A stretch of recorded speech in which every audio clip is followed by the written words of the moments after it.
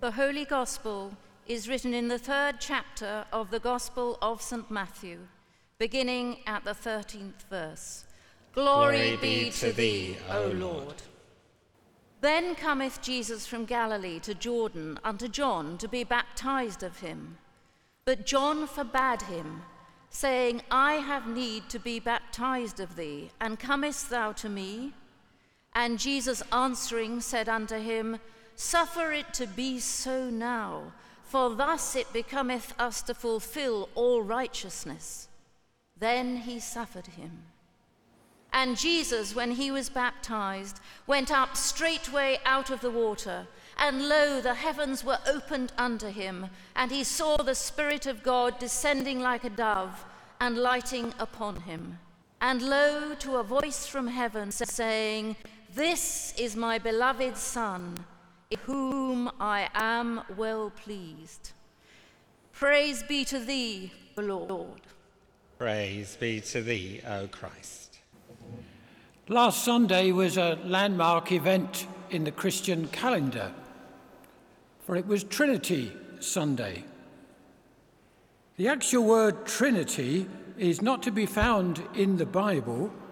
It was first used in the 2nd century by a writer called Tertullian and became the formal doctrine of the Christian Church in the 4th century. But although it's not to be found in the Bible, the idea it represents is clearly present in the New Testament. One of the clearest examples is in the story of the baptism of Jesus, which we've just had read to us. When Jesus was baptized, 2 phenomena are recorded in the Gospels. The Holy Spirit descended like a dove and alighted on him, and a divine voice from heaven said, This is my Son, the Beloved, with whom I am well pleased. And however we decide to understand these claims, literally or in some mystical or symbolic sense, the Gospel writers clearly wanted their readers to know that at this crucial moment in the life of Jesus, all 3 persons of the Trinity were involved. Jesus stood in the water, freshly commissioned for his task, as it were. The Holy Spirit came upon him to strengthen him for that work. And the Father gave a divine seal of approval on the proceedings. Very remarkable event. But sometimes when thinking of the Trinity, it can be rather confusing. I was interested to read about R.H. Lloyd, who was a chaplain of the Dragon School in Oxford. And he was asked to speak on the Trinity to a group of 9 to 13-year-olds.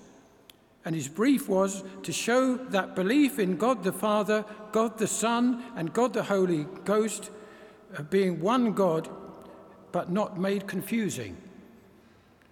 Quite a challenge. And he's wondering how he was going to explain the Trinity as best he could to that young group of people. And this is what he shared with them. It's a legend of St. Patrick. This legend tells us that shortly after his arrival in Ireland, he succeeded in calling together a large number of fierce Irish chieftains to a meeting in the wood. There he spoke to them for 3 or 4 hours about Jesus Christ and the Christian faith. When he had finished speaking, he invited the chiefs to ask questions. One great bearded fellow got up and said, "What I have heard here today has impressed me very much. I, for one, would like to accept this religion and make it my faith. But I cannot accept something I do not understand. We have heard references to God the Father, God the Son, and God the Holy Ghost. Yet we are assured that there are not 3 gods, but only one. Could the speaker explain how one can possibly be 3? Or if it comes to that, how can 3 possibly be 1? Patrick felt every eye fixed on him and realized that this was a very critical moment. If he failed to give them a satisfactory answer now, he would never get so good an opportunity again.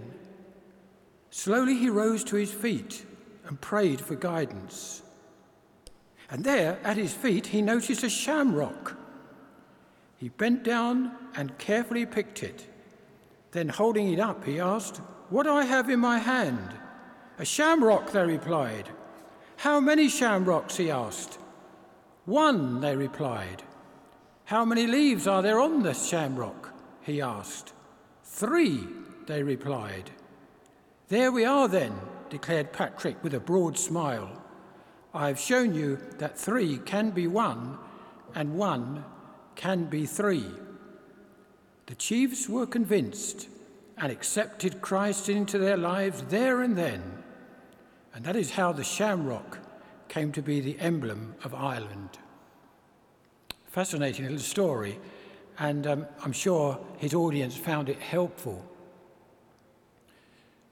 I saw a similar example of trying to explain the Trinity to a young audience many years ago when the speaker, produced a visual aid. It was a telescope.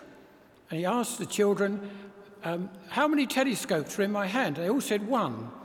And then he said, "You're right," but he opened it up just slightly, and there it had God the Father. And he spoke a little about God the Father. And then he went a bit further and talked about God the Son, and ended up with God the Holy Spirit. And then he looked through it and said, all these help us to see more of God and his purposes. God the Father, God the Son, and God the Holy Spirit. Well, it's a vast subject, and I thought it would be best to just finish now with the benediction that Bishop Michael Marshall often uses. May the love of the Lord Jesus Christ draw you and bind you to himself. May the joy of the risen Christ burn in your hearts, and may the Spirit of the ascended Jesus renew and empower you in his loving service.